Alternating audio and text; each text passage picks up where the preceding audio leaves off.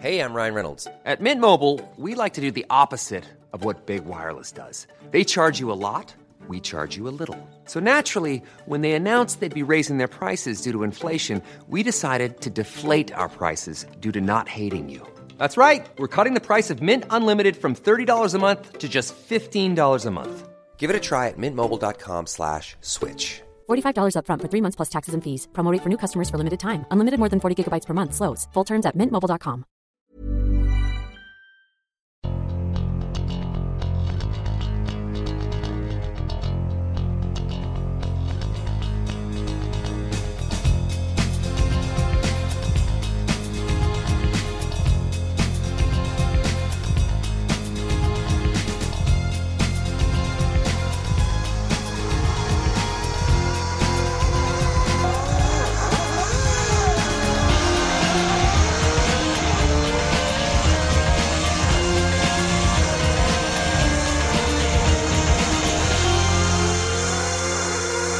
Hello everyone and welcome to a very special Motorsport podcast highlights show in association with Mercedes-Benz. Some things are made to cope with puddles and rain. Others deal with the stickiest of mud. And as for the snow, that takes a warm coat and sure footing. But when it comes to dealing with all conditions, there's only one thing that springs to mind.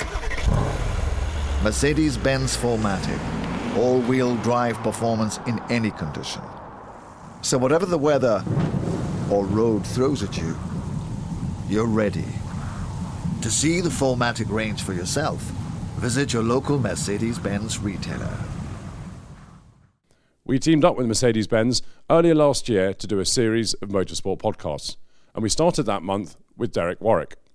Since then, we've sat down with Motorsport Lunch With man Simon Taylor, Jochen Mass, Cosworth's co-founder Mike Costin, Lord March, and the British Touring Car Championship boss Alan Gow. We've taken all of them, compacted the best bits from them into one show, and here it is now. Enjoy. Now, Simon is obviously famous for the Lunch With series, and you have, over the past 10 years, you have done 125 Lunch With pieces for Motorsport magazine. So what we thought we'd do today is discuss all of the guests, how they came about, and all the stories associated with them. And obviously to be properly lunch with, we're having lunch today. And I can tell you, to be authentic to the articles, Simon has just had a beautifully presented, not very English wrap, and washed down with some sparkling water. It was very important in all these rather glamorous lunches that I had all over the world. I mean, everywhere from Canada to New Zealand. I always stuck to water because when you're talking to these people, a lot of them are pretty sharp. Max Mosley, who was the first one I ever did, this series never set out to be something that would happen every month. I was sent by the then editor of Motorsport to do an interview with Max Mosley, because I knew Max from way back in the 60s when we were both trying to race Clubman's cars. He was almost as bad a racing driver as I was. And he was then the president of the FIA. And of course, being a brilliant barrister, he was extremely good at making a journalist think what he wanted them to think. I knew him well enough to be able to work my way through some of his clever sort of fences and ditches that he would put in the way of the conversation. And that's why I got sent. And I went to Monte Carlo. We had lunch sitting in Casino Square. It seemed to go pretty well. He was certainly very interesting to talk to. When I got back to London and submitted my copy, the sub-editor headed it Lunch with Max Mosley. And that kind of started the trend. Readers wrote in and said they quite liked it. The editor then said, well, you better do a few more. And I then did them every single month until this month. However, the significant thing really was that when they started, they were a normal length, 3 pages of the magazine perhaps. And it was really when Damien Smith joined the magazine and said, look, we've got to try and do something a bit different. If you can write 5,500 or 6,000 words and make it interesting, I will give you 8 pages. And that was really a great breakthrough, because it then allowed me to sit down if the the guest was indulgent enough, and usually they were prepared to do this, I could sit down with them for 3 hours. Or in the case of John Watson, at 6:45, we were standing in the dark in the pub car park, and I was desperate to leave, and I couldn't shut Watty up. So we had, I had the ability really to go much further than most interviews would be able to do, most journalists would be able to do. The other thing, the whole point about having lunch, is that if a journalist is interviewing a personality, a driver, whatever, in a press conference, there are huge pressures of time, and also because it's a press conference and there's probably a PR standing behind his shoulder, and there are all sorts of worries about saying the wrong thing and upsetting the sponsor. It's always a very stilted affair. If you're actually sitting down and having a relaxed lunch, and even if I'm only drinking sparkling water, I try to make sure that the guest has whatever he likes to drink. You have a relaxed lunch, and it is extraordinary how people are then able to talk in a much more honest and direct way. And that's really been the key, I think, to making these things work. Chris Amon, because he was one of your greatest lunch withs from your perspective as well as the readers. He absolutely was. I mean, Chris Amon's great days in motorsport when he was driving for Ferrari, they didn't really coincide with me. I was a motorsports journalist by then, but I wasn't really covering Grand Prix. I was covering kind of club meetings at Lytton Hill. So I never really knew Chris Amon in period. He then disappeared to New Zealand, and so he was a man that I had admired from afar. I also knew, just from having followed what he was doing when he was in Formula One, that he was, in terms of speed, one of the very quickest of his day. I mean, he was one of the top 3 drivers in terms of actual speed and ability during his era. He was an unaggressive man. Maybe this is not so much in the cockpit as outside it. And when I did my lunch with him, he said that Max Mosley, when he was first driving for March, had promised him his retainer in 3 chunks. And he got his first chunk, his first 4-monthly chunk. The second one, he had to chase and chase and chase. Did eventually get it. His third one, he never got it. And he said, Max Mosley still owes this to me today. But it's somehow so typical of Chris Amon. He just shrugged and left it at that. He wasn't an aggressive, hard man doing deals or in the paddock. And that equates with his unassuming modesty.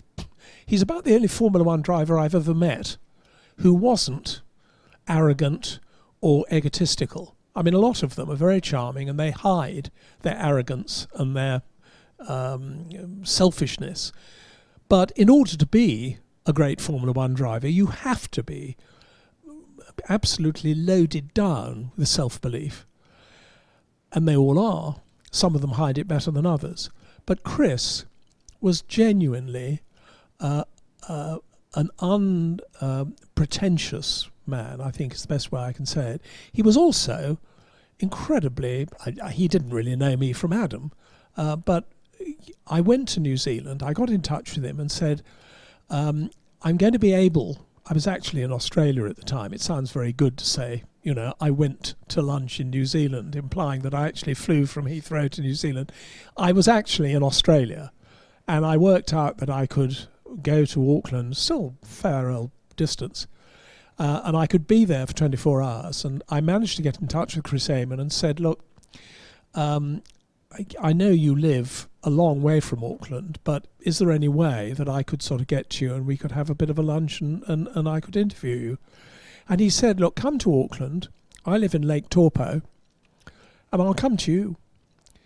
And once I'd got my head around the geography of New Zealand, he actually drove for 6 hours to come and have lunch with me. And we had lunch for maybe 3 hours, and then he turned around and went home again, which is an extraordinarily unselfish thing to do. And he didn't just want to talk about himself. He wanted to talk about his mates in Formula One, particularly. What I always did with these lunches was I would say to the guest, I will have lunch with you anywhere you like. You choose your venue. I don't mind where it is. And as I've said in the piece that I just wrote for Motorsport, they varied enormously. Brian Redman wanted to go to a fish and chip shop. Keke Rosberg said he didn't eat lunch and he'd like a cup of coffee. Lots of other similar ones like that. But he said, yes, I know exactly where I want to eat. And he took me to, I met him, he sent me instructions, and I met him at a funny little cafe in a rather sort of suburban part of Auckland. And we had a perfectly good but not very smart lunch there. And he said, do you know why I chose this place to eat? Next door, have a look next door. And we went out of the restaurant, we looked next door. It was a sort of semi-detached building, and next door there was what looked like a disused small garage and filling station with a little flat upstairs. And he pointed to the upstairs window and he said, that's where Bruce McLaren was born. This was Pop McLaren's little garage, and that's why I wanted to come here. And in a way, that kind of sums up Chris Amon. Just an extraordinary man. I mean, I could talk all night about some of the people who really stuck with me. Sid Watkins, who I think everybody in Formula One, when he was the Formula One doctor, everybody adored him. He was no respecter of persons. He would be equally as rude to Bernie Ecclestone or to some minor marshal. But he would also be equally friendly to anybody. And I got to know him reasonably well in the paddock. And I was only, I was just a kind of one of the hordes of journalists milling around. But he saw me walking uncomfortably once in the paddock, Spa, and he looked at me and he said, what the hell's the matter with you, lad? And I said, oh, Sid, I've got a bad back. And he said, well, come and see me. We'll see what we can do about it. Well, I was simply too shy and diffident to do that. I mean, Sid Watkins was looking after Formula One drivers.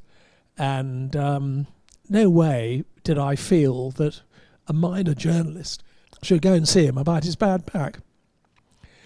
And so I finally went to see another back specialist who said, yes, we can give you a very complicated operation, and it'll cost your insurers X £1,000, and we'll see you on Monday. On the Sunday, the day before, I was at a motor racing dinner, and Sid was there, and I said to Sid, you'll be very pleased with me, Sid, because I'm finally doing something about sorting out my back. And he said, oh, good show, lad. Who's doing it? So I told him the name of the man who was doing it. And he said, don't let him near you, lad. Give me a ring in the morning, I'll sort you out.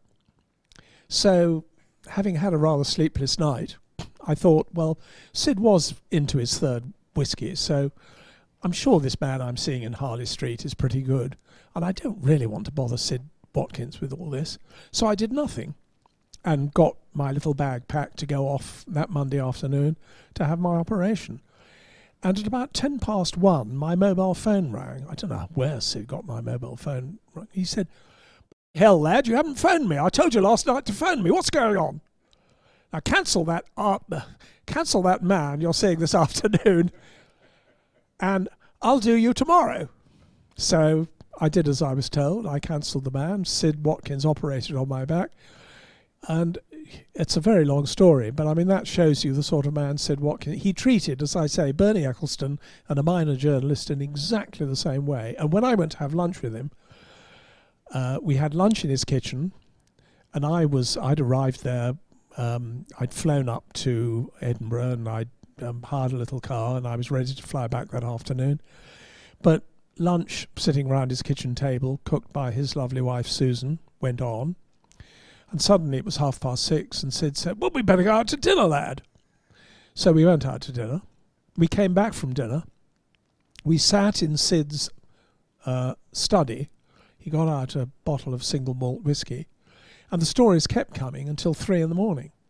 And I then crawled into his spare room bed, slept for 3 hours, and then crept out of the house next morning at 6 o'clock, went and caught a later plane. Wonderful man, just extraordinary. I was going to say, I was chatting to Derek Warwick about Sid at the Motorsport Hall of Fame evening. Sid was honoured this year, as you know, and Derek had quite a few sizable accidents in Formula One, and he was telling me about dealing with Sid, and he was talking about Monza in 1990 and how he'd felt fine and got in a spare car. Sid got him out of it and said, I need to check you, and what's your name, and so on and so forth. And Derek had told him, I'm Nelson Piquet. And Derek and Sid had said, no, I need, you've got to be serious about this. And Derek mucked him around for a while until Sid got Bernie and said, tell him, unless he answered my question sensibly, he's not racing. At which point Derek came round, and so on and so forth. 3 years later, he rolled during the morning warm-up at Hockenheim, finished upside down in the gravel, went to see Sid, and Sid checked him over in his phone, but he found a bit of gravel in his ear, and he got it out and said, I think this one might be from Monza in 1990, which I just thought was just a lovely anecdote. Yeah. I mean, I'm always asked, who was my favourite, and it's a question I never answer because they're all so different.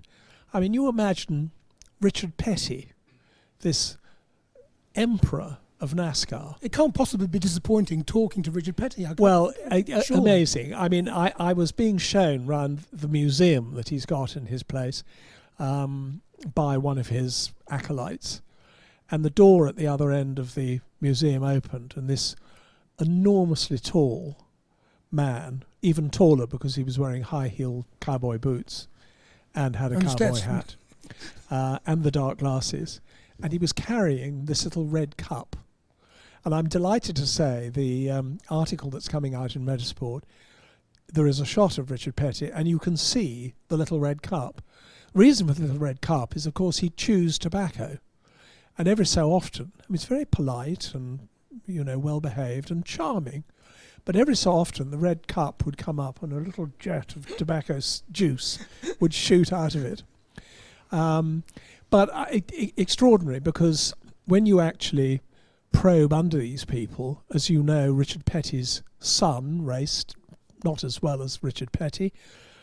Richard Petty's grandson also raced, and by the time he was 18, he looked as though he was going to be every bit as good as his grandfather. And at the age of 19, he was killed. And in his memory, Petty, who owns thousands of acres round his little bit of Carolina, set up a place which is really like a smaller version of Disney World, with all the appropriate rides and stuff. And this is for children who are terminally ill or children who are desperately badly disabled. Has a full medical staff running it. And Petty just said, come down the road and I'll show you this place I've got. I've never read anywhere else about Richard Petty doing this. He doesn't make a fuss about it, but he just does it because it reminds him of his grandson. Extraordinary man. As we're on Americans, I know you're about to ask a question, but I just have to tell one of my favourite. This is such an easy presenting job. It's great. Please carry on. Stopping me talking is never easy. I went to do Mario Andretti, another huge hero of mine. Mario Andretti lives in an extraordinary circular house, and in the basement, sort of going round the circle, there are garages in which he's got various cars, all of which are on the button. And after we talked in his house for a bit, he said, OK, let's go and have some lunch. So we went round and he kind of walked around selecting a car, selected a Lamborghini Countach. We got into this Countach and roared off down the road into downtown Nazareth, Pennsylvania, which is where Mario Andretti's dad and Aldo and Mario, his two sons, settled when they came in as immigrants. Mario was 14. So typical of Mario, he could now live anywhere in the world, but he still lives in this rather one-horse town of Nazareth, Pennsylvania, which is where he arrived, speaking no English at all, at the age of 14. So we went to downtown Nazareth, PA, and it's not really full of Michelin restaurants. He took me to a hamburger joint, and we ate a hamburger. But of course, Mario also owns a vineyard in California, in Napa Valley. And he'd made sure that he'd obviously phoned ahead to the hamburger joint and said, when you serve us our hamburger, do make sure there's a bottle of my wine on the table. Now, the other half of this question is that I also went to see A.J. Foyt in Texas. And the way that happened was that I was having lunch with, for motorsport, Kenny Brack, who, of course, won the Indy 500 for A.J. Foyt. And he was saying, who haven't you done yet and who would you like to do? I said, God, I'd love to do A.J. Foyt, but A.J. Foyt is 80 and not the easiest of men. And I don't quite know how to approach it. And Kenny said, well, I've got his mobile phone. I've got his number on my mobile. I'll dial him up. So he dialed Texas. It was probably then about breakfast time in Texas. And he said, hi, AJ, it's Kenny Brack here. Chit-chat. He said, no, I'm with an English journalist who'd like to come out and interview you. There was a very long pause at the end of the phone. And then AJ, I could sort of hear, listening to Kenny Brack's phone. And after this long pause, I could hear A.J. Foyt's Texan voice saying, is this Limey a good guy? So Kenny said, yeah, he's a good guy. You better tell him to come. So I flew to Texas. I went to see A.J. Foyt, who was marvellous, rather large now, but absolutely as uncompromisingly Texan as he always was. And he took me to a hamburger joint because he's not in urban, he's right out in the wilds, really. And there's just kind of Texan plains, nothing around, and there's a little one-horse town which has a hamburger joint. So he said, we better go and have a hamburger. Will that do you? And of course I was so anxious to say the right thing and sort of stay on the right side of this rather terrifying old man that I said, oh yes, AJ, hamburgers are great. In fact, when I went to see Mario Andretti, we had a hamburger. Big mistake. Because of course I'd forgotten that A.J. Foyt and Mario Andretti have history. And he kind of, when I said this, the temperature in the room went down a couple of degrees. Anyway, we went to have our hamburger. And in the middle of lunch, AJ looked across at me and said, how's your hamburger? I said, oh, AJ, it's very good. It's lovely. Is it better than Andretti's? Were you ever frightened of not being able to come up with these new ventures and new ideas? No, not really. I mean, all that sort of story of the sport at Goodwood hadn't really been particularly developed or told at that point. So that actually wasn't on that particular sort of angle, which is now absolutely critical to everything we do, wasn't really developed. My father had brilliantly sort of got hold of the racecourse and determinedly turned that into a successful, retained its whole position in terms of the English summer and the social season, but also turned it into a commercially successful operation. But things were very difficult. They moved here in 1968. Tax was 98%, and they moved in thinking they'd give it a go. And if it didn't really, no one had any money really. They spent, I think they spent $100,000 on the whole house, which was a lot of money then. But still, you look now, it's just. And they had to. The house hadn't really been properly lived in by my grandparents since the war, so it was in very bad shape. And no one lived here. In fact, I mean, it was just opened up for the horse racing and the motor racing, and it was shut up again. So it was a massive. So my parents really took on a massive. That was a huge job, to just put some processes in and kind of get it going, and then really when we developed them, having had the idea to try and get the motor circuit going and really got excited and got the bit between our teeth there, then fell into the Festival Speed, which was a piece of luck really. I mean, it was really. The motor circuit definitely wouldn't have turned out the way it has if we hadn't done the Festival Speed first. So we were given the opportunity, what felt like, it felt at the time like we'd been dealt a difficult card, but actually it was the best result really. So we had 7 years to work that out, and 7 years to realize actually the great thing about the motor circuit was it was untouched. So let's just kind of put it back to how it was. And then the idea came, because the other leases came back, the golf course lease we managed to get back, this lovely building, the kennels came back. I then thought, well, actually, there are all these sports. Bizarrely, we have all these sports here. They may have been asleep, but actually they're quite easy to wake up. And suddenly we have horse racing, motor racing, golf, flying, shooting, and cricket all in one place, which is a unique story. And it's the authenticity around those which is what Goodwood's really all about. As you said, I mean, over 300 years, the family have developed all these sports. That's a unique thing. But what's really unusual, really unusual, is the fact that they were shared in a way. So they may have raced their horses on the top of the downs. Lots of aristocrats did in the 18th century, race their horses around the place against their friends. But they didn't. It wasn't a shared experience like that. The public weren't invited in. And likewise with my grandfather, he loved motor racing. But so it's interesting, why did he suddenly want to hold a public? Why didn't he just go motor racing there? But he decided to hold a motor racing event. And actually, from the moment the house was built, it was open to the public as well. So I'm very, very flattered, and I love it when people say to me at the Festival Speed, God, it's been the best weekend of, people do, say this has been the best weekend I've ever had, when, a 16-year-old says that, and then that's fantastic. Best weekend we've ever had in our lives. But why do you let all these people in? Why do you want all these people? Why do you let us all in here for the weekend, 200,000 people? And actually, I think it's just a very good. The place that's sort of in the air. It's not really it's just what the place is about in a way. We don't want to. I'd love to take all the credit for that, but I don't think. I think it's just kind of how the place has developed itself, and the place has a very particular style and atmosphere, and that that reflects well on a lot of people being able to enjoy it, and I hope having a very private experience, because for me the real excitement is putting on something where we have a lot of people but everyone feels they're having their own particular moment.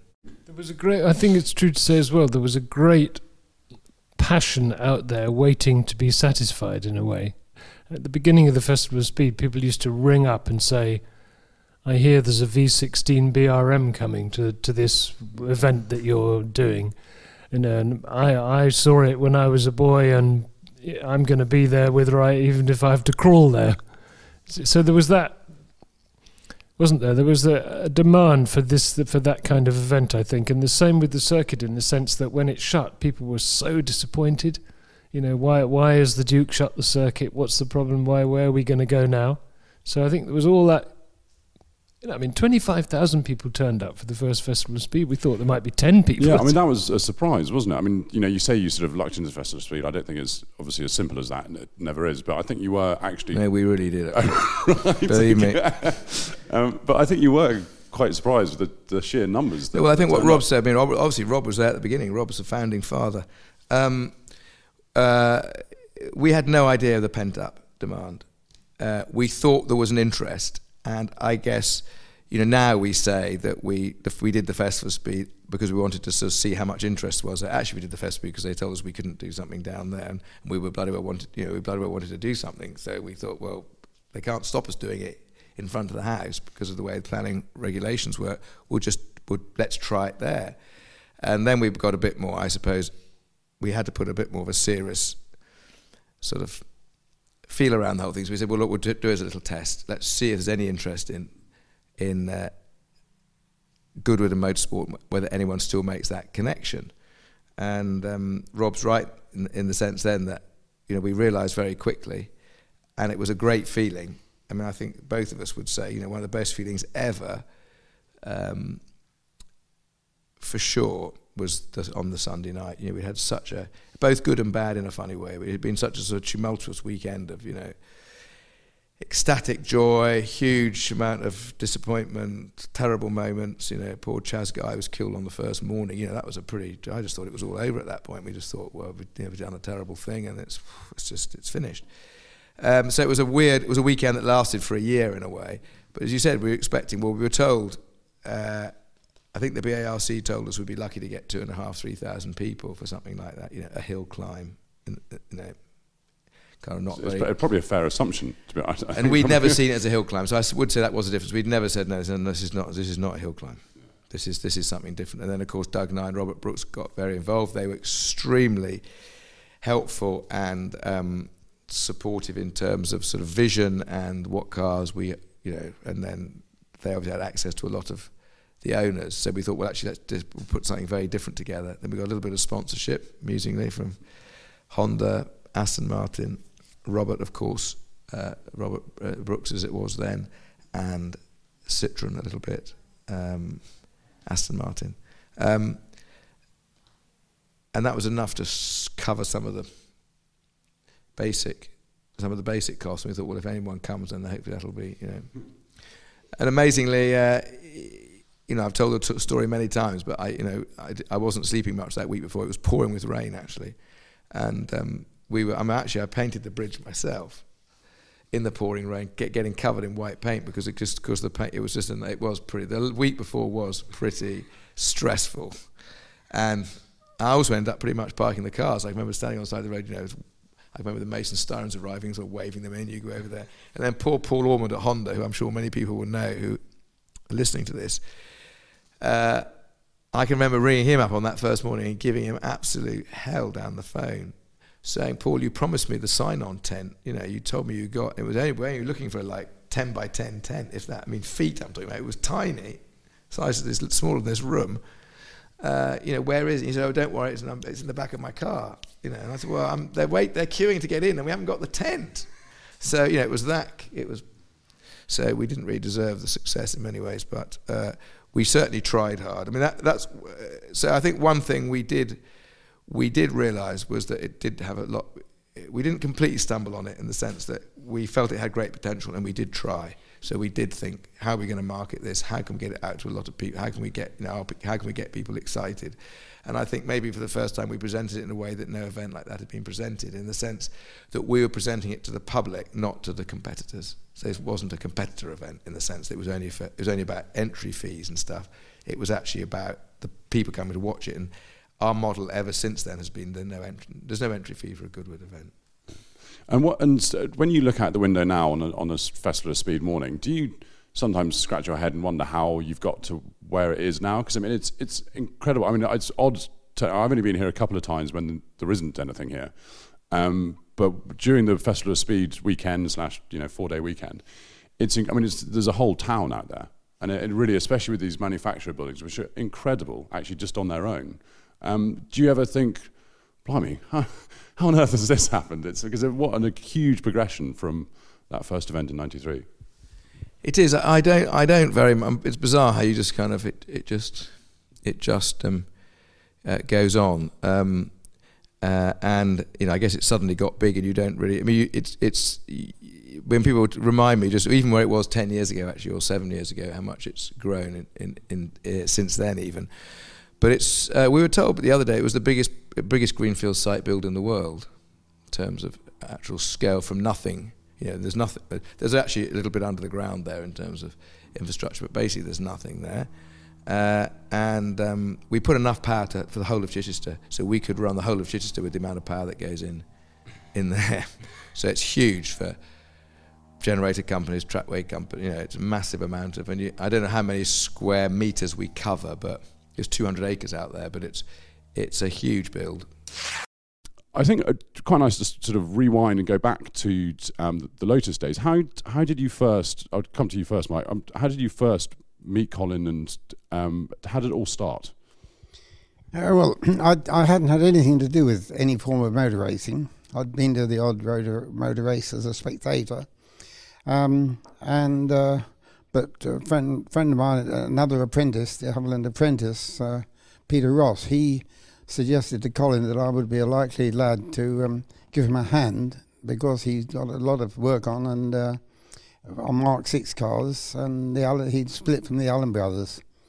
So I did a deal with Colin, basically, that we'd work in our spare time to build kits for the Mark 6. And when we got to number 9, that would be our works car. And we would run that in racing, that was 1953, and we would share the driving. And that was the big carrot, because I really fancied doing a bit of racing, although I'd got no idea what it was all about. The the first race, Colin briefed me to if I could get behind Phil de Souter, who was the hot shoe at the time in that form of racing, and he said, follow him and you'll learn a lot. And so I did that, and that was the last time I followed him. I ended up in front after that. But yeah, so that was how I started with Colin. And then Keith came along as a student in his vacation period from Imperial College, and started working for us. And in those days, of course, I was his boss. And we struck up a friendship, and I had the greatest respect for the way he approached his engineering. And that really blossomed, because when he came and worked for us full time as the development engineer on the 5-speed gearbox, the Queer box that was, we were in consultation with each other as to what the mods would be that he would be putting in, and he did a fantastic job, really. But Colin didn't appreciate it, whereas I thought he was the greatest thing since sliced bread. He really was, even though he was, a young student, ex-student. In fact, somebody put a notice on his desk saying, "Who needs experience? I'm a college student." Of all the things that you raced, do you look back on that time as particularly fondly, because the racing was so good, and there were good names, there were good drivers in there, all the cars are quite evenly matched. Surely it must be some of the best racing you had. Oh yeah, absolutely. No. Look, you worked upwards. You could see the road going this way, and of course it was nice. It was, everything was fresh, and every race was a new venture. Oh, Nürburgring in the rain again, and I was running only on 3 cylinders because there was some water accumulating in the plug holder, and but then everybody went round the Südkehre, which was still the long loop, the long right-hand sort of corner, and then started run again. Everybody went down to the inside, into the water. I was passing everybody around the top, and so I was first. I had the whole Nürburgring for myself, and I came back after one lap, and they all looked at me, and I couldn't see anything on the tower. I couldn't see any signs or anything. I had a 1 minute lead. I had a 1 minute lead after one lap. Wow. And then I spun, but I didn't know. So I spun at Brünchen, I had some aquaplaning, but didn't stall. Yeah, I stole the engines, but it didn't hit anything. Just sort of sat there on the side of the road and looking up to the corner where they should have appeared any second. And we still had batteries, and it coughed back into life. And I plugged it in the first gear carefully and continued. 1 minute, 10 seconds. And so on. So that was nice. I won with a second. With a minute at the end, with a broken right rear suspension, needing the whole road. But it was good. Things like that, of course, you never forget, and you can do it. You know that you have a little more than most of the others. So. We've got lots of readers' questions, so I'll come on to those in a second. But we just mentioned James Hunt, who you met sort of Formula 3 time. But obviously, he sort of came back into your life again when you were at McLaren, and he joined McLaren for that famous '76 season. You were firm friends. What was he like in F3, and then when you got to F1? Was he very much the same person between those two times, or was he sort of a bigger character when you got to Formula 1? No, he was pretty much the same. Well, he got a bigger character then, of course. Once he joined Heskes and he won a race, then he became, and as the popularity grew around him and all that, he felt he had to live up to it. And so sometimes it led him into some silly things, which we could laugh about, but you could also look at it with a sort of a doubtful eye whether that's the best thing for him in the long run. I said, what are you trying to run after? And so on. We sometimes talked about it, and he just laughed and so on. But, I knew him from before, but I saw him one night. I entered from Germany with my Ford Capri at the time, going into London. I had rented a little flat, Lansdowne Road, opposite Holland Park. Anyway, so I was on my way there, and suddenly from the side street, without any sort of looking anywhere, a Porsche came out sideways, you know. I thought, it can only be James. The way he drove. So I followed him somewhere, and then I looked. Of course, it was James. So we went to his place, and it was a lively evening. It wasn't evening anymore. It was a lively night. But, they were different days, weren't they? Definitely. Yeah. The Capri, I was going to come on to this later, but your first Le Mans was in a V6 Capri, wasn't it? And you That's left right. absolutely hating it. Or did you hate it before you went to Le Mans? No. 72 was the first time. And of course we drove with the Ford Caprice, but it was first time confronted with this field of sports prototypes, and us with a car which was quick, all right, but not as quick, was 50, 60, 70 kilometers slower than the prototypes. So then you were constantly glued. You didn't want to make a nuisance of yourself, you know, and you try to be out of the way drive on the sensible side so that you're not in the way of these Matras and Alfas and Ferraris and Porsches, and you know, you thought, damn, you know, there's another one coming. And, you know, I was just at the end of, you know, the air was going right into the Mulsanne. And I saw these cars, these lights coming up very quick. And it was a bunch of 4 cars. Marco was one of them. And, you know, I stopped on the left, and I sort of half turned, and I stopped. And Marco was spinning, and he just missed me with his nose to my car. Would have not done great damage, but anyway. So still stopped, and I waved him. I said, yeah, it's all yours. So they took off, and I thought, damn it.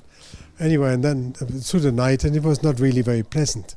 And it was not the racing as such, because you couldn't really race properly. To me, there wasn't a non-event in terms of racing, you know. It was not the 24 hours which irked me or anything like that, just a mixture of cars. Yes. And of course, I just met Joachim Bonnier early on, you know, a few weeks earlier at Jackie Stewart's house. And he got killed the night running over some Ferrari. And in the Mulsanne coming down in this fast right-hander sort of, can't even blame the Ferrari guy either, because it was just the nature of the race. And as a faster car driver, you were responsible for all your actions more than the other guy. I mean, there was a responsibility for both, naturally. But on the other hand, you're the faster one, and sometimes the guy is so occupied with his own line and behavior of his car that he's unaware of that you're coming up at such a great different speed. So it was very bad. Was it a better experience when you got into the leading cars? You got into the really quick cars at Le Mans? Oh, that was easy. Talking about that, it was nice, but I'm not quite finished with this Ford Capri race, because down the straight at 6 in the morning or 5 in the morning, I thought, I wish the damn thing would blow up, because it was and it did. I didn't ref it or anything. I didn't force it. Then I slowly made my way back to the pits, and I said, I'm so sorry. It's broken. Singing it rather than saying it. And they said, then you drive the other one. Oh, I thought, no. And then Jerry came up quickly, and he said, don't you want to drive? I said, would you like to? He said, yeah, of course I would. So he drove it, and it was nice. And I won their class, so it was okay. But the class win in in Le Mans is not exactly a very valuable one. You know, manufacturers can make something of it, say won the class, but nobody looks at it twice, you know, this sort of thing. For those, it's different now, I must put that on. It's different now, so when you have a class win now and it's hotly contested, different groups, that's different. But it wasn't then hotly contested. We were sort of trying to be polite. Yeah, stay out of the way. For those of you watching on the video, you might have seen us all jump then. That's not because someone's been shot down here at Goodwood. That was just a door slamming. Otherwise it would look very strange. Just all three of us going, oh. Yes, they're not sort of electric seats or anything. Jochen, I'm going to take some readers' questions. Yeah. And I've got one here from Lucio Chiodi. I think I've pronounced that right. You shared the car with so many drivers. Who do you think was the best of your teammates? And with whom did you most enjoy racing together? It's the one I drove longest with was Jackie Ickx, and I really loved him. Great kid, wonderful co-pilot, or if you want a team partner. It was really a team partner. It was not there was no competition between us as such. Sometimes I was quicker, sometimes he was quicker. We had no problems with that. And of course I drove with Jackie Stewart, not now. I drove with Scheckter, with the Caprice still. I drove with Larousse. I drove with Marseille, I think, as well. With Fitzpatrick, with... they were all nice. They were all nice. We never had any misgiving. I never had a very unpleasant sort of team partner. I couldn't think of one. I had more difficult ones, like much later, if you like, in the forms of Michael Schumacher, who wouldn't leave a car alone. I mean, at night, when I said, leave the car, it's good. He said, well, maybe we can do something. And I said, what? He said, well, I don't know, but maybe we can improve it. And so on. At 10 o'clock at night, he was still at it. And I thought, just leave it alone, because that's irksome for somebody who's 20 years old. But, he never changed it to the worse, so it was okay. I don't think he ever gained much by doing that, but that's the way his mind ticked, and that's the way he worked. I think you've just answered Andrew Oates' question. Bob Spry's question. He was asking whether any co-drivers who drove you mad. I guess Michael Schumacher would be that one then. It would have been exactly. Well, this was sort of near the end of your career, and you were a mentor to that trio of Cyber Mercedes drivers, Frentzen, Wendlinger, and Schumacher. You were talking a little bit about Michael there. Could you tell even then that he was different? Had something else? Oh yeah, I could tell that. Yes, everybody could see that he was different. He was more meticulous. He didn't seem to be outwardly that much quicker than the others, because they all reached about the same time after some lapses. But the freshest and the easiest one seemed Frentzen, driving-wise. But Frentzen was a happy-go-lucky guy, more sort of in my line, quick, but didn't reflect too much on it. But Michael always worked on it, and then at the end he knew why he was quick and how he could improve and so on. So he always honed his driving or his style and, suited to the car best and all that. And he wanted the car to be driven in a very specific way. Sometimes after race we got back and he said, are you coming go-karting tomorrow? I said, don't you want to rest today? He said, no, let's go go-karting. So, and then he drove. I drove a few laps and he laughed himself silly over that. And I was quick in the quick corners when you didn't have to back off. But I was not so quick in the technical end, with left and right and all that. But then I took times and he wanted to see what was quicker, what was better, in various sections. And I said, well, here you improved, there you lost a bit. And I could see, he said, I want to drive my Formula One like that. I want to adjust the Ferrari to this sort of go-kart driving style. And that's what he did. He braked left and he was already then on the throttle and he kept it sort of on a constant slide. And I could see it, but to do is another thing.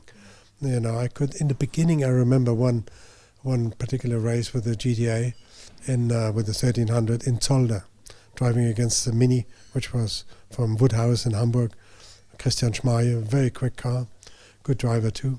But anyway, so I drove, and I had these funny driving shoes, which are leather socks, if you like. And I braked, and I had my side of my foot on the throttle at the same time, and I could drive it like this. And it was exactly, that's what they later did, driving like that with the left and the right. And, but I could sense it then that this was the right way of doing it. It was perfect, you got it in and you held it with half your foot and all that. And, later we never had the option of driving it always because of the different cars, different pedals often. It didn't always work the same way.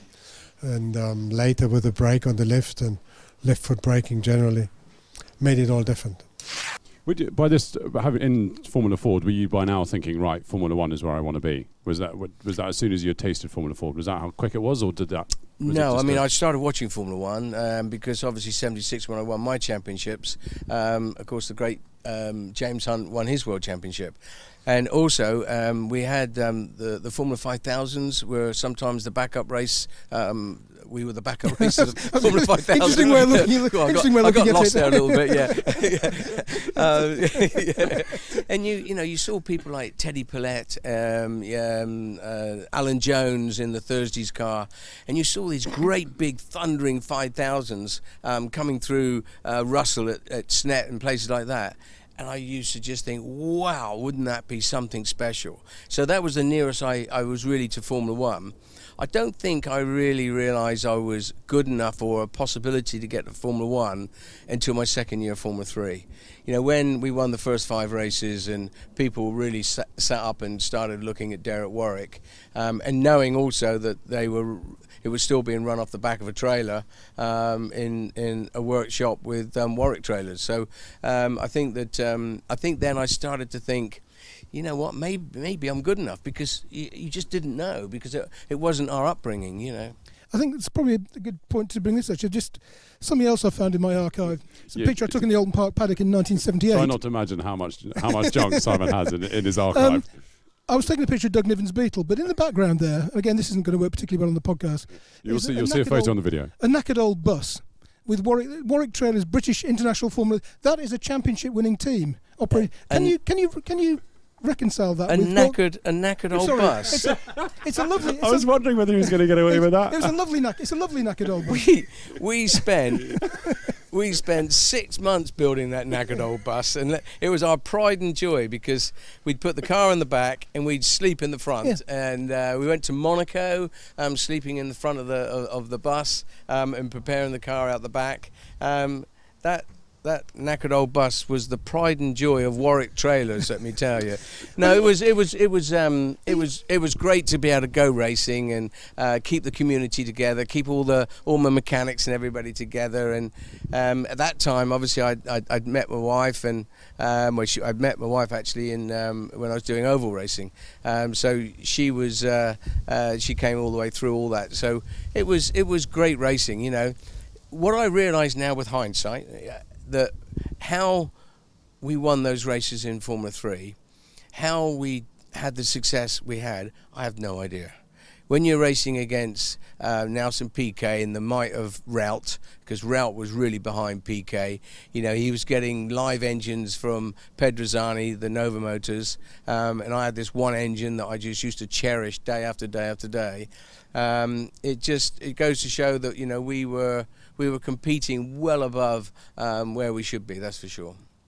I read somewhere, I think it was with the lunch with Simon Taylor you did, that the F3, the step up to F3 wouldn't have happened if it wasn't for a phone call asking for a ridiculous number of trailers that you didn't actually have space or time to build. In the end of '76, we were flat out in the trailer business.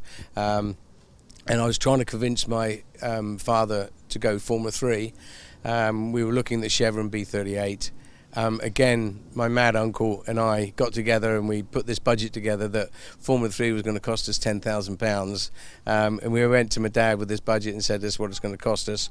We had a bit of money from BP and a few private individuals. And then our salesman came to us and said, we just had an inquiry from Saudi Arabia for 6 bow trailers, and these just flatbed long trailers, what we used to put boughs on, boughs of straw. And I remember my dad saying, absolutely no way, we can't fit no more in, we're working every hour God sends, we just can't do no more. And I remember Pete Rawlins, our salesman, saying, well, I've got to go back and tell him something. And he said, well, quote 3 times the price. So I remember the number. It was we had to do 6 trailers, and it was £6,000 a trailer. And we were knocking them out for 500 quid or something. I mean, it was ridiculous. And so we went back and quoted these 6 trailers, £6,000 a piece, and they said yes. Well, they come back to us, and we just on the back of that one order, and Dad, Stan, myself, and my two mechanics worked nights to build those 6 trailers. We never used the normal hours, so we could actually say that the profit from those cars actually ran the F3 cars. And it was just that order that took us to Formula 3. So the move to Renault, it must have been like night and day going from Toleman to Renault, wasn't it? Well, it was also night and day going from 82 to 83. The 83 car was a proper racing car. You know, you could feel it, you understood what was going on. Of course, it kept breaking down, and we were the only driver, I think, in the last 4 Grand Prix to finish in the points. So we had our first points ever for Toleman in Zandvoort that year in 83. So then things really turned around for me as a driver. A lot of other people were talking about me, and obviously we started speaking to Renault to Larousse for the 84 season, and I always remember because we sort of negotiated. We knew where we were going to be, and I'd already spoken to Toleman and to Alex Hawkridge, and we were at the racing car show the end of 83. And my father rang me and said, "Are you sat down, boy?" And I'm thinking, "Oh no, it's turned to crap, you know." And I said, "Come on, Dad, just tell me what is it?" And he said, "I've just had a telex through confirming your drive from Larousse," and he told me what the number was, how much it was, and everything. And we got very drunk that night. You know, I mean, all of a sudden, I'm driving for a works team. You know, I'm driving for Renault. You know, one of the greatest teams in Formula One at that stage, I thought. And you know, it was at that time I knew it was going to be Patrick Tambay was the other driver. I always say the second driver. He doesn't really like that, but the second driver. And 84 was just fantastic. The car was just amazing.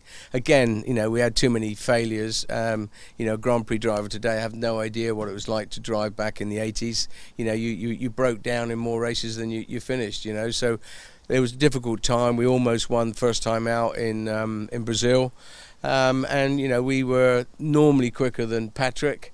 And then the crunch came at the British Grand Prix 84.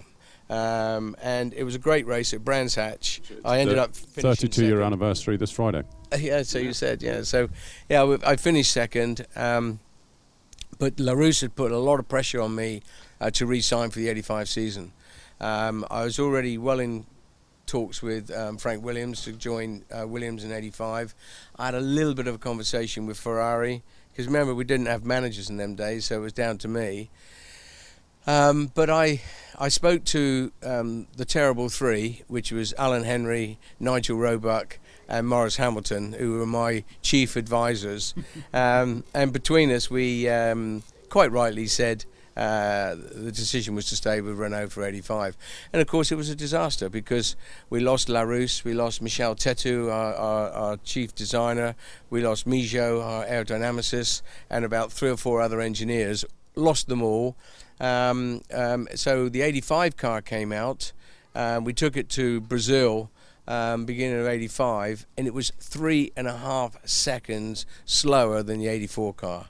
And of course 85 is history, as I say. You know, it was a dreadful car, it was a dangerous car, and then my career really took a bit of a dip, I suppose. But where one door closes, I suppose, and another one opens, and that's when you got into sports cars and you had so much success in those. Do you look back on it and think, well, actually, while it was sort of a decision in hindsight, wasn't a great one, it did open that door into sports cars? Look, I look back in my career, and could I have won Grand Prix? Yes. Could I have been world champion? Yes. If I didn't have that self-belief, there's no point being a driver in the first place. Do I regret not signing for Williams? No. You know, do I regret all these things? No. I had a fantastic career. I drove some fantastic cars, and I'm here. I did not break a finger in arguably some of the most dangerous times in Formula One. So what have I got to be sad about, you know? I was disappointed at the end of 85 when Senna ended up getting rid of my contract with Lotus, because I'd love to have been teammates with Ayrton. obviously he didn't want me to be teammates with him, so that's a backhanded compliment in some ways. He still sent you a Christmas card though, didn't he? He sent me a Christmas card and a New Year's card wishing me all the best for 86. Now, remember, 86, I didn't have anything. So I seriously believe that he just thought I would pick up another drive, and he didn't think he was finishing my career. I think he just thought that Lotus couldn't produce 2 number 1 cars, and he didn't want this Brit that he thought was maybe a threat on the other side of the garage. How did you get to find out about the thing? Well, I'd signed my contract, and I was called back up to Lotus Christmas 85. All bullshit, thinking they're going to sign and obviously give me the signing on fee, if you like, just to be told that they've changed their mind, they're not signing me, they've torn my contract up, and obviously I asked for an explanation. They said Ayrton don't want you in the team. The sponsorship is all round Ayrton, the sponsors have backed him, and we've decided to go a different way. And I said, well, hang on a minute, all the drives are gone, I've got nowhere to go. But they Ayrton, quite rightly, they followed him because he at that time looked something special, and obviously history has proved that he was more than something special. We haven't got too long left, so I must rattle through some of these questions. Okay. But there's quite a nice one here about what we were just talking about from Stephen, who says Eau Rouge in a mid-80s turbo car in qualifying, or Mulsanne Kink in a Jaguar before the chicanes were installed. Frightening. Yeah, both of them. I think. I think both of them would be.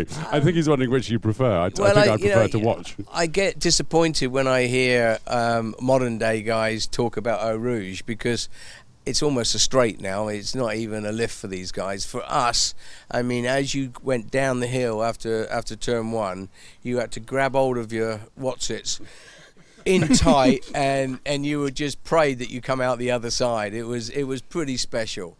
The Mulsanne Kink, we were approaching that at 400 kilometres an hour in a car that was very, very floaty, very, very. You had to drive your Le Mans car with almost with kid gloves, with fingertips. It was very, very, very, very difficult. And you had Porsche 911s and slow WMs and things floating around either side of you as well. But you see, this is where stock cars maybe come out, because I was used to overtaking cars and being overtaken and have them on the right side and the left side and all that sort of stuff. I enjoyed it. I love Le Mans. You give me it every day. I do 3 stints in the night because nobody else wanted to. If it was raining and it was dark, put Warwick in for 3 stints. Go and have a cup of tea. I love my time at sports cars. Because unlike Formula One, I always had the best car, or one of the best cars. So I won races straight away. 86 with Jaguar, 91 with Jaguar, 92 world champion in Le Mans with Peugeot.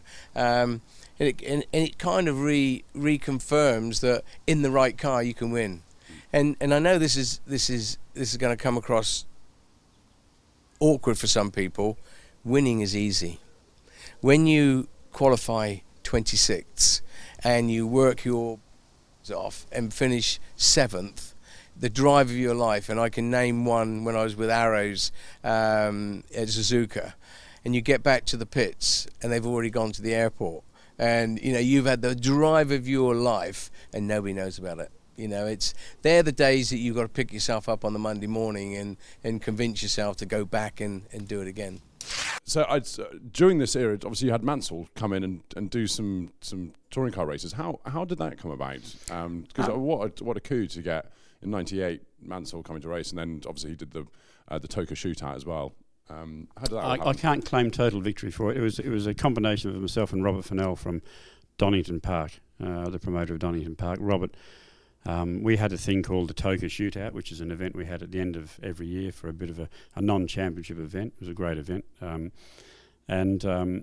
Robert saw an opportunity with Nigel having left the World Championship and gone to IndyCar. We realised that Nigel had never been shown himself in front of the public since becoming a world champion in the UK. He'd never performed in front of the public. So we made an approach to him jointly. We made an approach to him.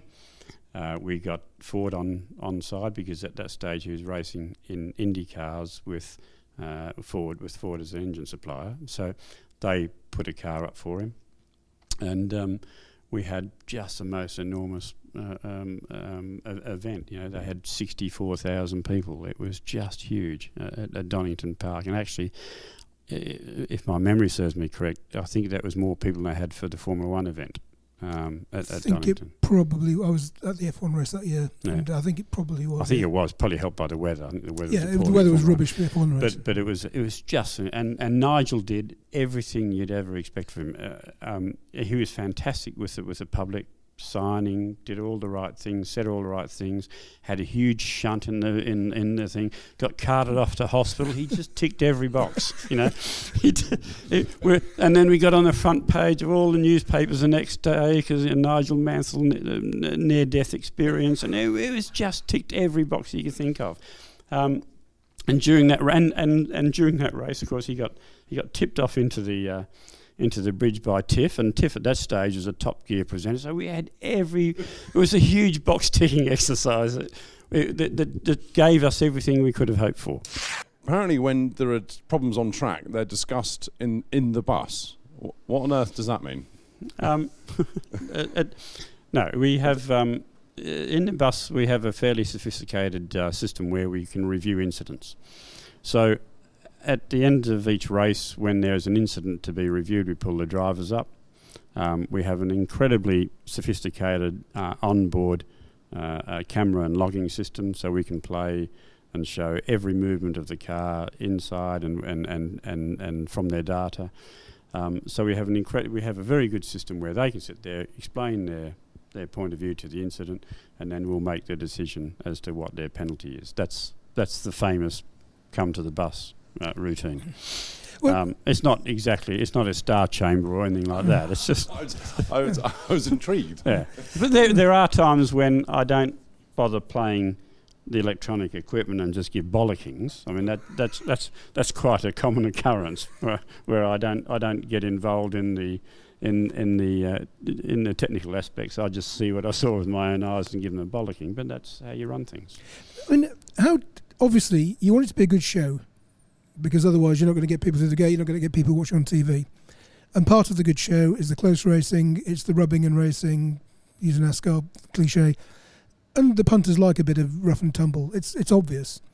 But at the same time, you don't want to condone poor driving standards. So how do you decide where the line should be drawn? It's really difficult, and you can't just give a blanket rule, because everything's different. Every Sure. incident is different. Every corner is different, and all the circumstances are different. And it's very easy for even myself and people watching on TV to look at an incident and say, well, that's black and white. That's clear. That guy punted that guy off. But you don't know until you look back at the footage. Maybe the guy in front missed a gear. Or, you know, there's things that are not obvious that you have to take into consideration. But yes, rubbing is racing, and there is a line over which, you know, once they go over that line, we will chuck the book out, you know, and we're pretty good at chucking the book at them. But normally the rule of the thumb is that if you take someone out of the race, we'll take you out of the race. So that's unless there are extenuating circumstances, and if you spoil someone's race, we'll spoil your race too. Right, unless there are extenuating circumstances, someone's missed a braking point or whatever. But if it's a straight punting up punted someone up the back, speared him off, we'll take action. So there is a line, and they know where that line is drawn. But a bit of side by side rubbing and all that sort of stuff. When you got cars, when you got racing as fraught as we have, and cars as closely matched as we have, that's an inevitable consequence of it.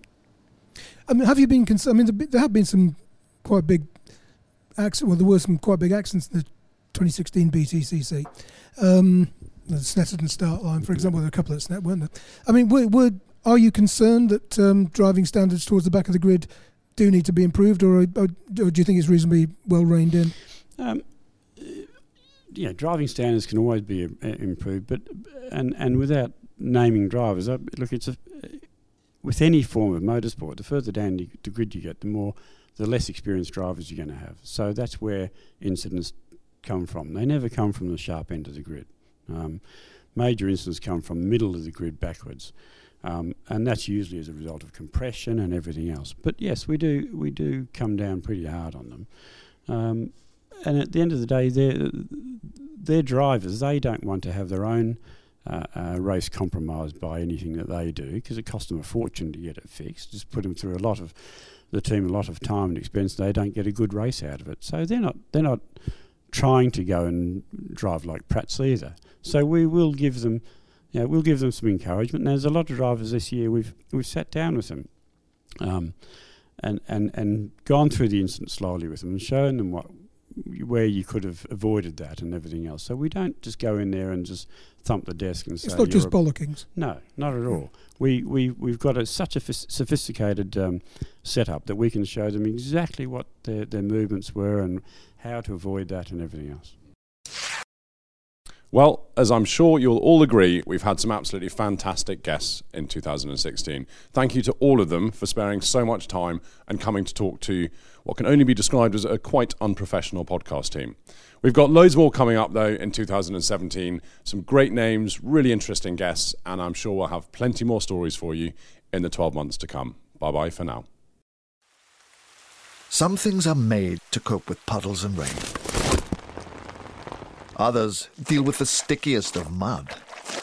And as for the snow, that takes a warm coat and sure footing. But when it comes to dealing with all conditions, there's only one thing that springs to mind. Mercedes-Benz 4MATIC, all-wheel drive performance in any condition. So whatever the weather or road throws at you, you're ready.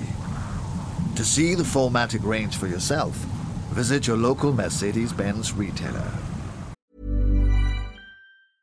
I'm Sandra, and I'm just the professional your small business was looking for. But you didn't hire me because you didn't use LinkedIn Jobs. LinkedIn has professionals you can't find anywhere else, including those who aren't actively looking for a new job, but might be open to the perfect role, like me. In a given month, over 70% of LinkedIn users don't visit other leading job sites. So if you're not looking on LinkedIn, you'll miss out on great candidates like Sandra. Start hiring professionals like a professional. Post your free job on linkedin.com/people today. Hey, I'm Ryan Reynolds. Recently, I asked Mint Mobile's legal team if big wireless companies are allowed to raise prices due to inflation. They said yes. And then when I asked if raising prices technically violates those onerous 2-year contracts, they said, "What the f*** are you talking about, you insane Hollywood ass?" So to recap, we're cutting the price of Mint Unlimited from $30 a month to just $15 a month. Give it a try at mintmobile.com/switch. $45 up front for 3 months plus taxes and fees. Promo rate for new customers for limited time. Unlimited more than 40 gigabytes per month. Slows full terms at mintmobile.com.